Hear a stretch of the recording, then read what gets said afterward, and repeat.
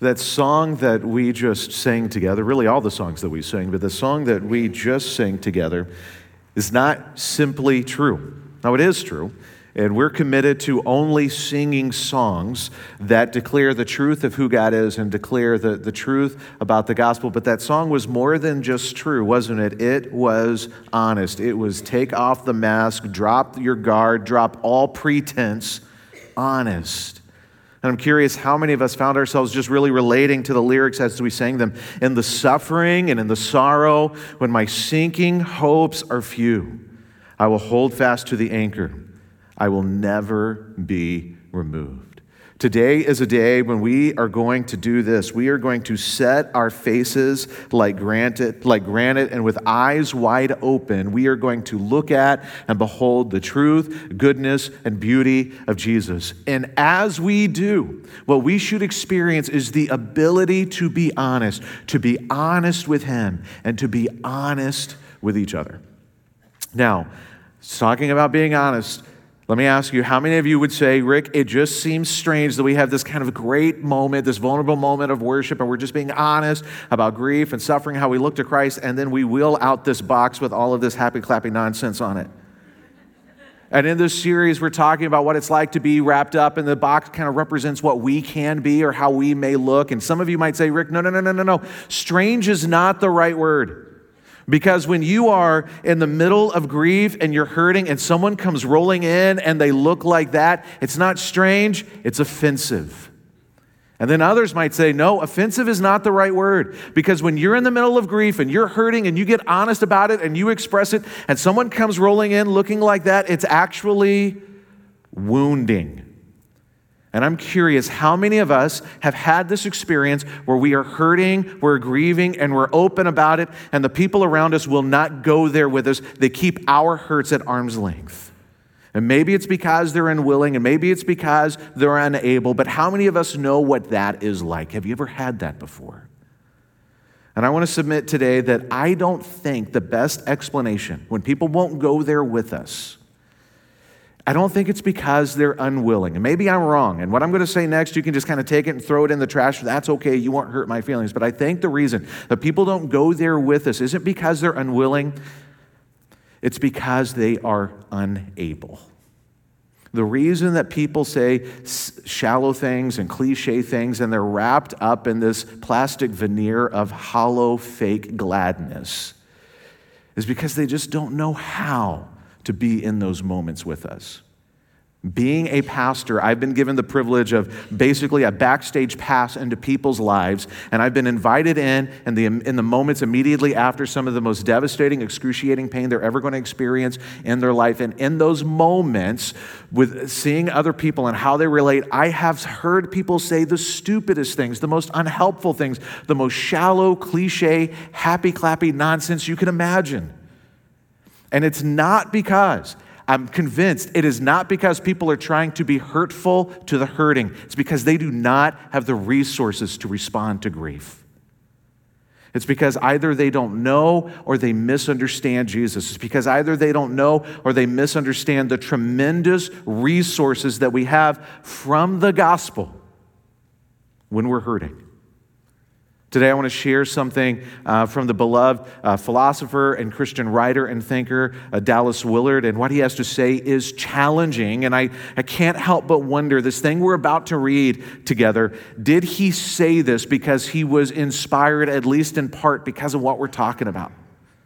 Dallas Willard said this: how many people are radically and permanently repelled from the way of Jesus, by Christians who are unfeeling, stiff, unapproachable, boringly lifeless, obsessive, and dissatisfied. Yet such Christians are everywhere. And what they are missing is the wholesome liveliness springing from a balanced vitality with the freedom of God's loving rule. Spiritually, wrongly understood, let's lean into this, spirituality, wrongly understood and pursued, is a major source of human misery and rebelling against God. Now, I wish this wasn't true, but there are times and past chapters of my life where this would have been a spot-on description of me. And the reason that in past chapters of my life that this would have been a spot-on description of me is because I did not understand the relationship between discipleship and emotional health. I did not understand the relationship between spiritual maturity and emotional maturity. And you guys are an incredibly smart crowd, and I know that you know this. The Christian life cannot be reduced to Bible trivia, can it? The Christian life cannot be reduced to trying to collect all the right answers about theology and biblical content. The entire point of the Christian life is to know Jesus and to be his ambassadors in this world. It's why, as a church, we've really rallied around this statement this year: leadership is a destination of discipleship. Seriously following Jesus means taking seriously our responsibility to be like him, to represent him so that we can lead other people to know him. And so this has been our drumbeat, our anthem through this series. We are the wrapping paper that people have to get through to get to Jesus. We want this to be true, that when people experience us, they catch a glimpse of Jesus and what he is like. And so today, as we are talking about the subject of grief and trusting and following Jesus, I want to ask us a couple of questions. Now, these are questions that I'm not going to be able to put a bow on for us today. We're not going to have like a neat and tidy answer. They are questions that each of us have to answer personally and individually. And these are the questions. What is it like to experience me when I'm grieving? Am I like Jesus? What is it like to experience me when you're grieving? Am I like Jesus?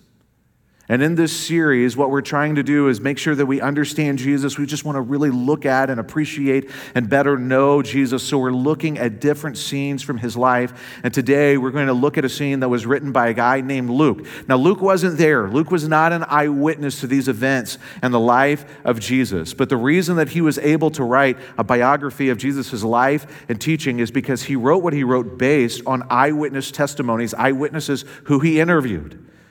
And from all the archaeological discoveries that we've had from his life to today, and all the historical discoveries that have been made from his life to today, Luke has proven to be a first-rate historian. He is trustworthy.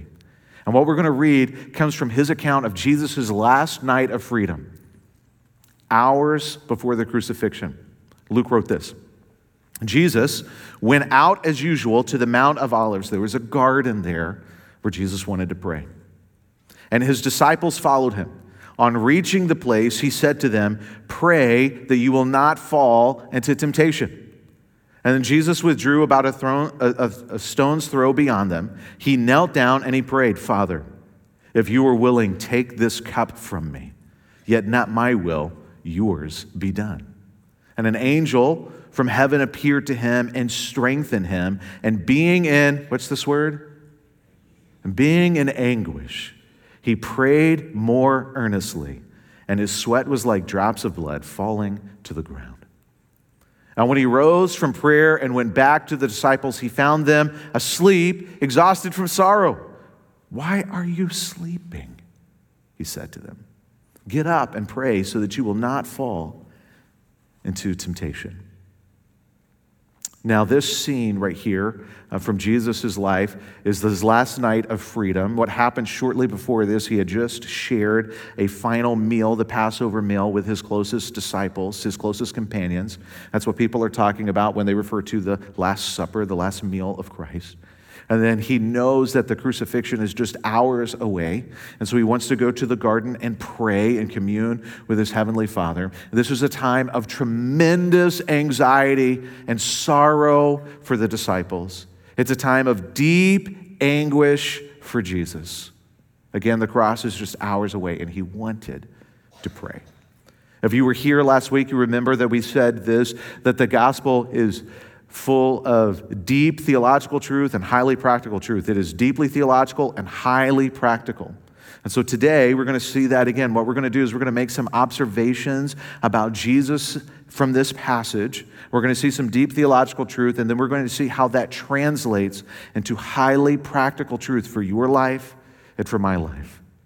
Here's the first observation that I want to make from this is Jesus was not praying to himself. Jesus was praying to God the Father. He's praying to God the Father. He wasn't praying to himself. Again, this is where we see a snapshot, a glimpse into the Trinity. God is one in being and three in persons. And Jesus is God the Son. He's not praying to himself. He is praying to God the Father. So when people ask, if Jesus is God, who is he praying to? Well, he's praying to the Father. God is one in being, three in persons. We see the Trinity. Here's another observation from Jesus. Referencing Jesus' sweat was not about experiencing a possible medical condition, but breaking the curse of sin. Luke 22:44 describes Jesus this way as he's praying, and being in anguish, he prayed more earnestly, and his sweat was like drops of blood falling to the ground. Now, this is a descriptive phrase to be sure. I don't believe that the best explanation for this phrase is to take it literally, as though Jesus was literally sweating blood. This can be understood like our expression, sweating bullets. Have any of you ever sweated bullets?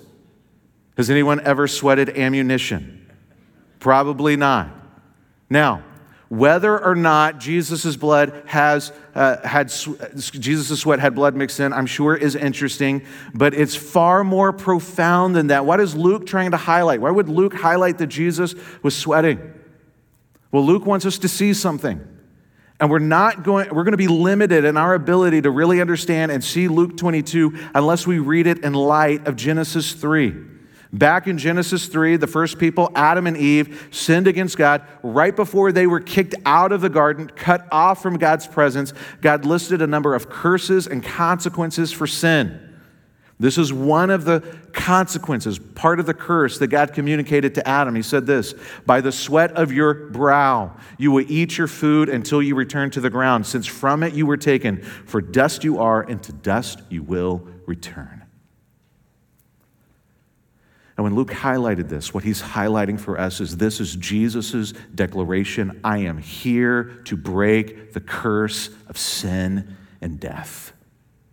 And when I die, I will not return to dust, but I will return. So we can summarize this like this. In the garden, Adam ate the fruit of sin and brought wrath and death to all who would follow him. And in this garden where Jesus prayed, Jesus took the cup of wrath and death, bringing life to all who'd follow him. I want to make another observation about Jesus from this passage. Jesus was emotionally expressive. He is expressing his deep, powerful emotion of anguish in prayer. And it's not just in prayer. I mean, it's expressed physically. You can see it on and in his body. Jesus was emotionally expressive, and we see Jesus express emotions all throughout the gospel. There are times he expresses anger or frustration or sorrow or joy or compassion. Jesus is emotionally expressive. So I want to ask us, how emotionally expressive are we? How emotionally expressive should we be?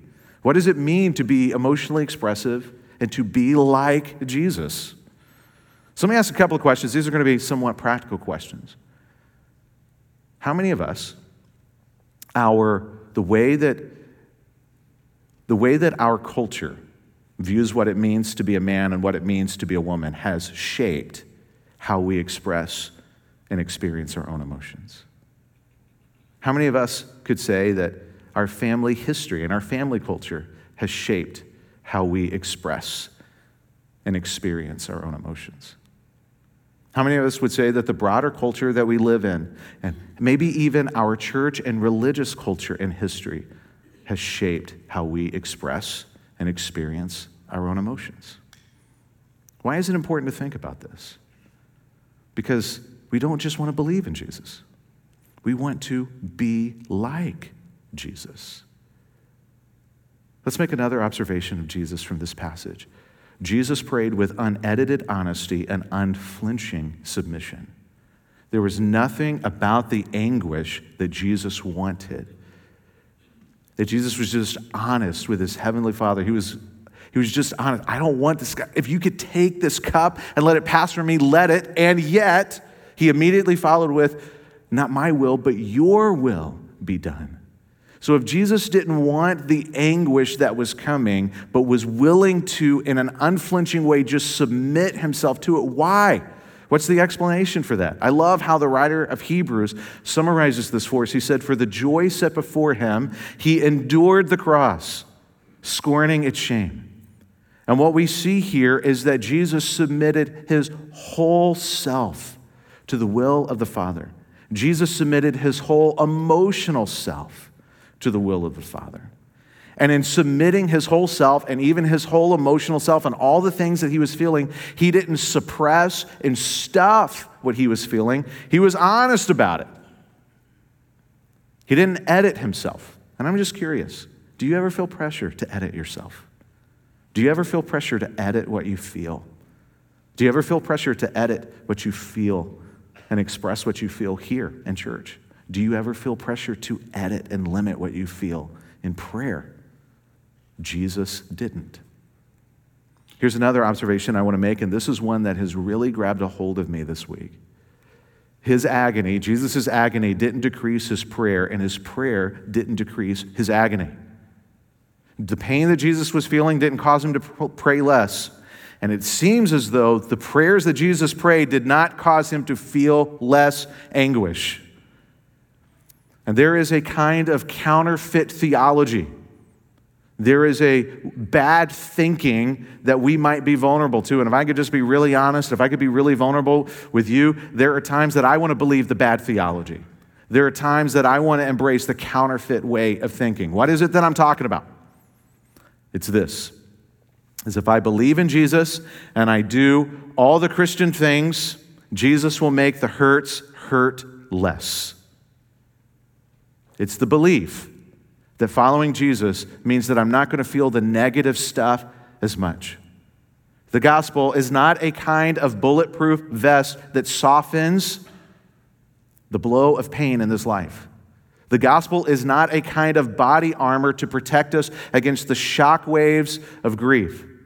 The good news of the gospel is not that trusting and following Jesus makes hurt less. It's not that it softens the blow of hurt. The good news of the gospel is that Jesus took it all willingly, that Jesus took the full brunt of it himself. He felt it all himself, and he chooses to be with us in our grief and our hurt, even bringing joy to us in the middle of it.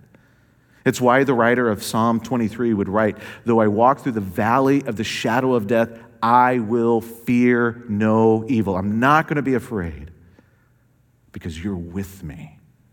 And this is not some sort of abstract principle. This is personal.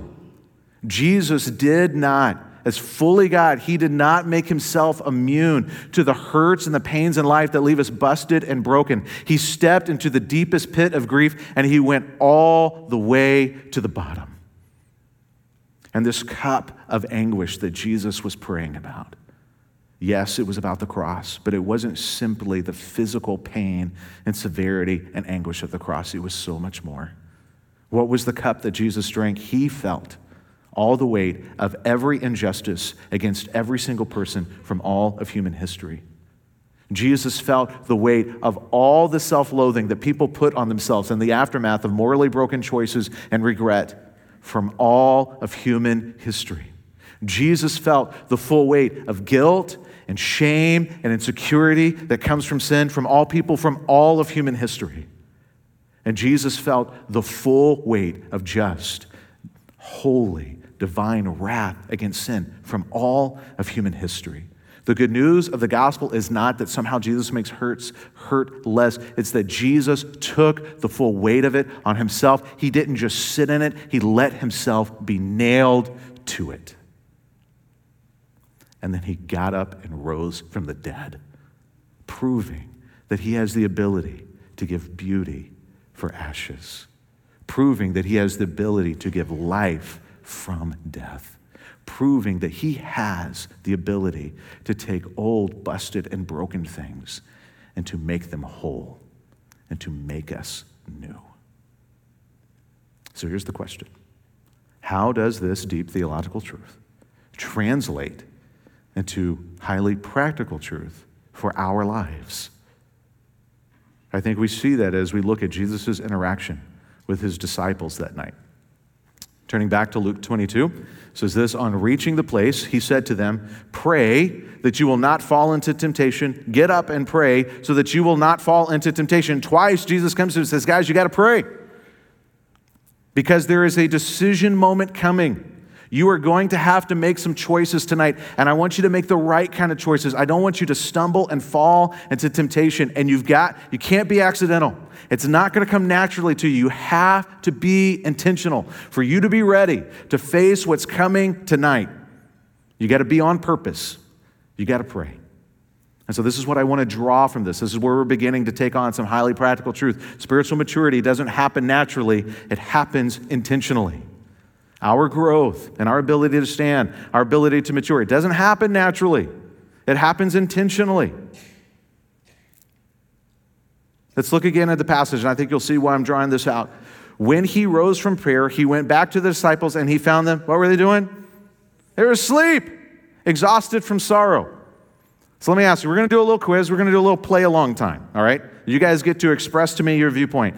If you think they were not wrong, it was totally okay for them to feel sorrow, I want you to put your thumbs up. If you think they were wrong for feeling sad, put your thumbs down. All right, here we go. Are you ready?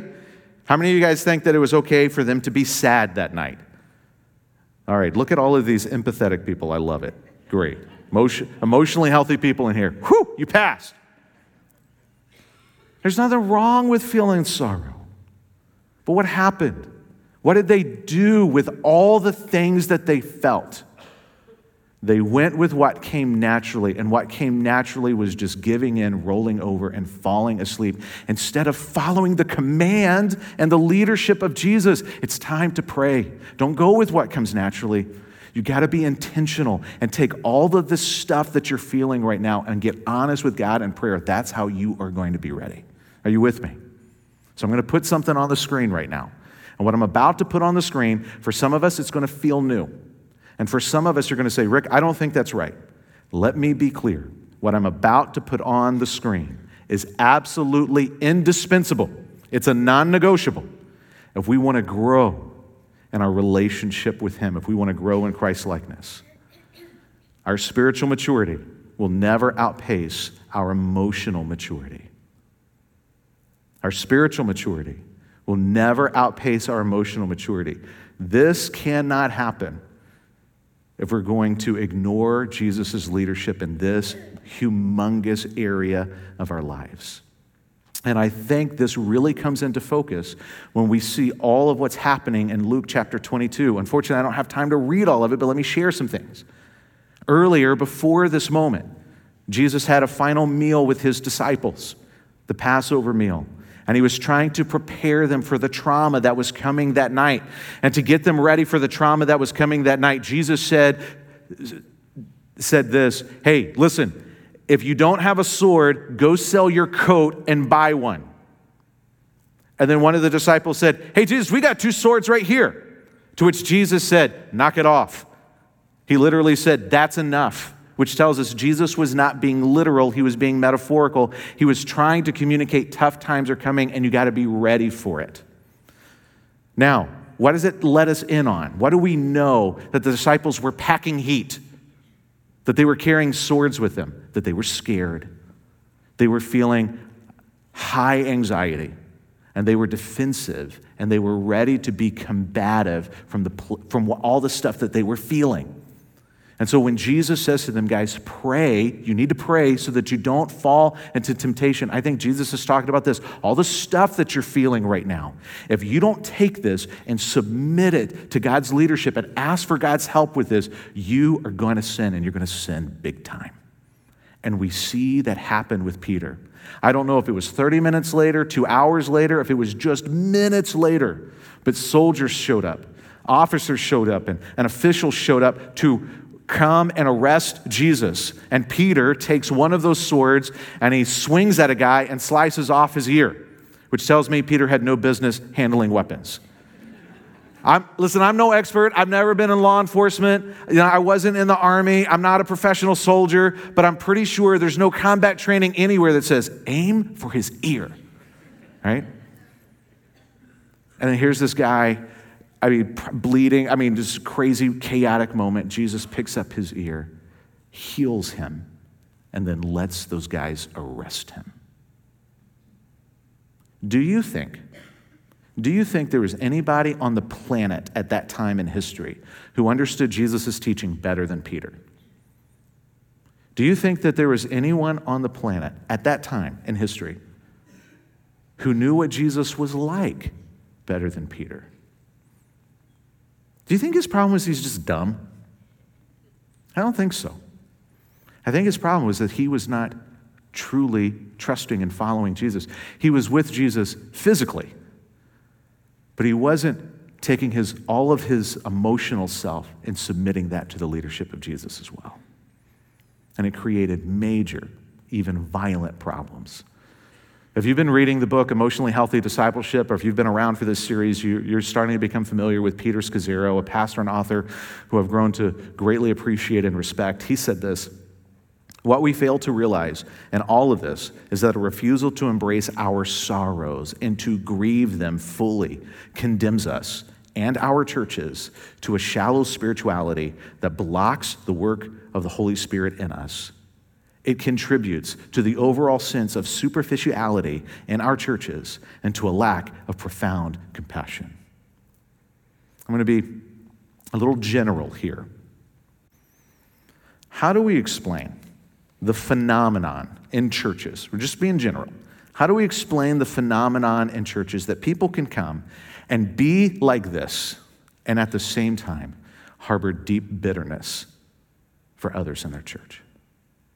How do we explain that people can show up like this and at the same time, just underneath this, engage in gossip and backbiting and coalition building?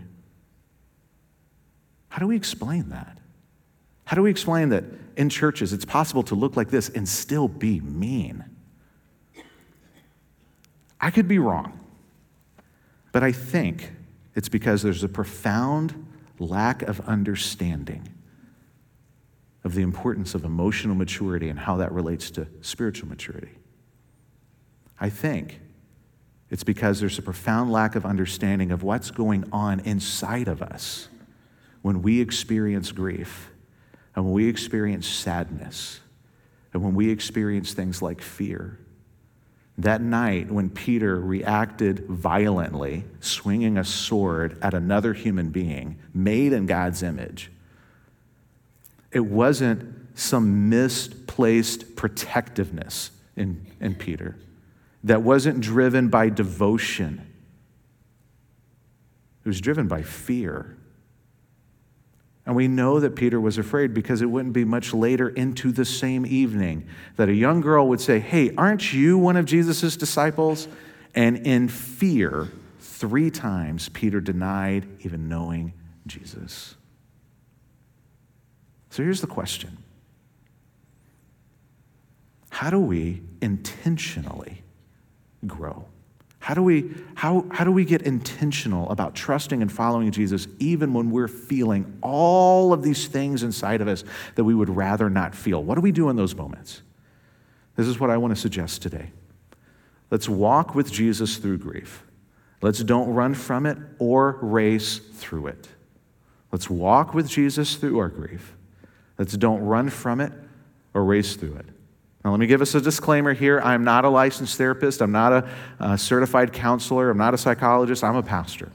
And what I'm going to give is from the perspective of my time as a pastor, of how I've seen in individuals and in groups just kind of lose touch with the gospel.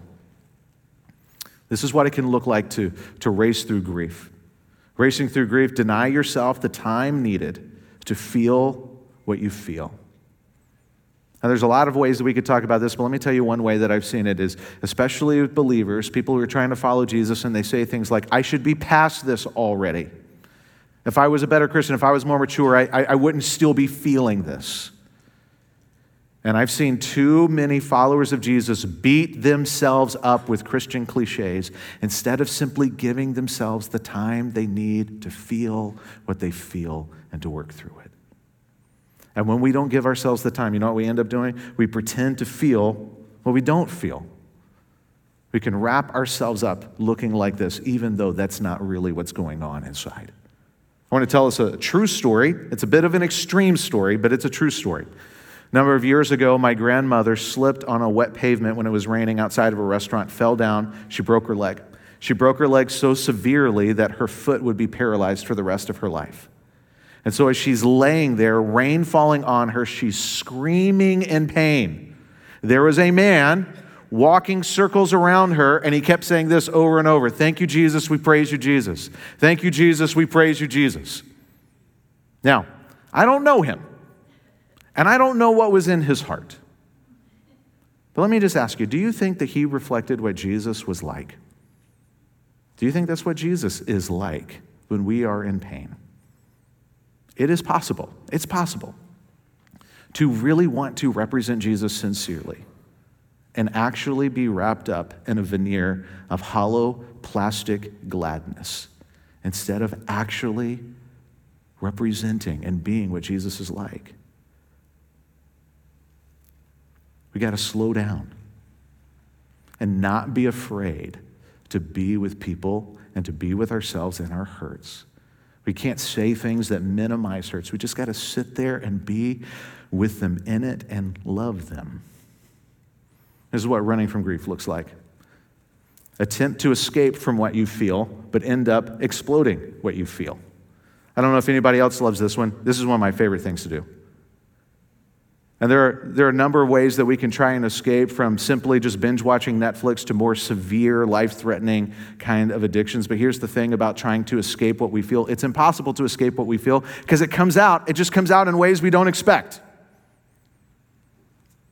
And so instead of doing that, which I think is what Peter did, I think probably that was the first time in his life he had ever attacked somebody with a sword. I don't think he was expecting that to happen that night. So instead of racing through, instead of running from, what does it mean to really walk with Jesus? How about this? Let's get honest with yourself and with him about what you feel. I want to ask some questions here. I want to ask you to keep leaning in with me on these questions. Do you think it's possible to be naturally more healthy emotionally than the cultures that formed us? If we grew up in cultures that rewarded withholding, if we grew up in cultures that were passive-aggressive, if we grew up in cultures that kind of rewarded and encouraged keeping our emotions at bay and stuffing it, what I'm suggesting is we probably don't naturally have all the right tendencies when it comes to processing and dealing with grief. And this is where we're going to get really, really practical. The reason that I say get honest with yourself and then with Jesus is because it is impossible to be more honest with someone else than we are with ourselves. It's impossible to be more honest with somebody else than we are with ourselves. And there's going to be a cap on how honest our prayers are with him. And I know you want to be honest in prayer, and I want to be honest with her, but first we just got to get real and get honest. This is what I'm feeling. This is what I'm facing. This is how I'm scared. This is what I'm worried about. Jesus, this is what's going on. This is not pop psychology. This is not bumper sticker theology. This is the real stuff of the gospel. This is the good news of Jesus with the everyday stuff of life. And when we get honest with him, then we're able to do this. Trust Jesus to set both the direction and the pace when we're in the middle of it. And we're going to trust Jesus to set the direction and the pace. And the direction is clear because it's clear in his word. When I'm angry, I'm not going to let the sun go down on my anger.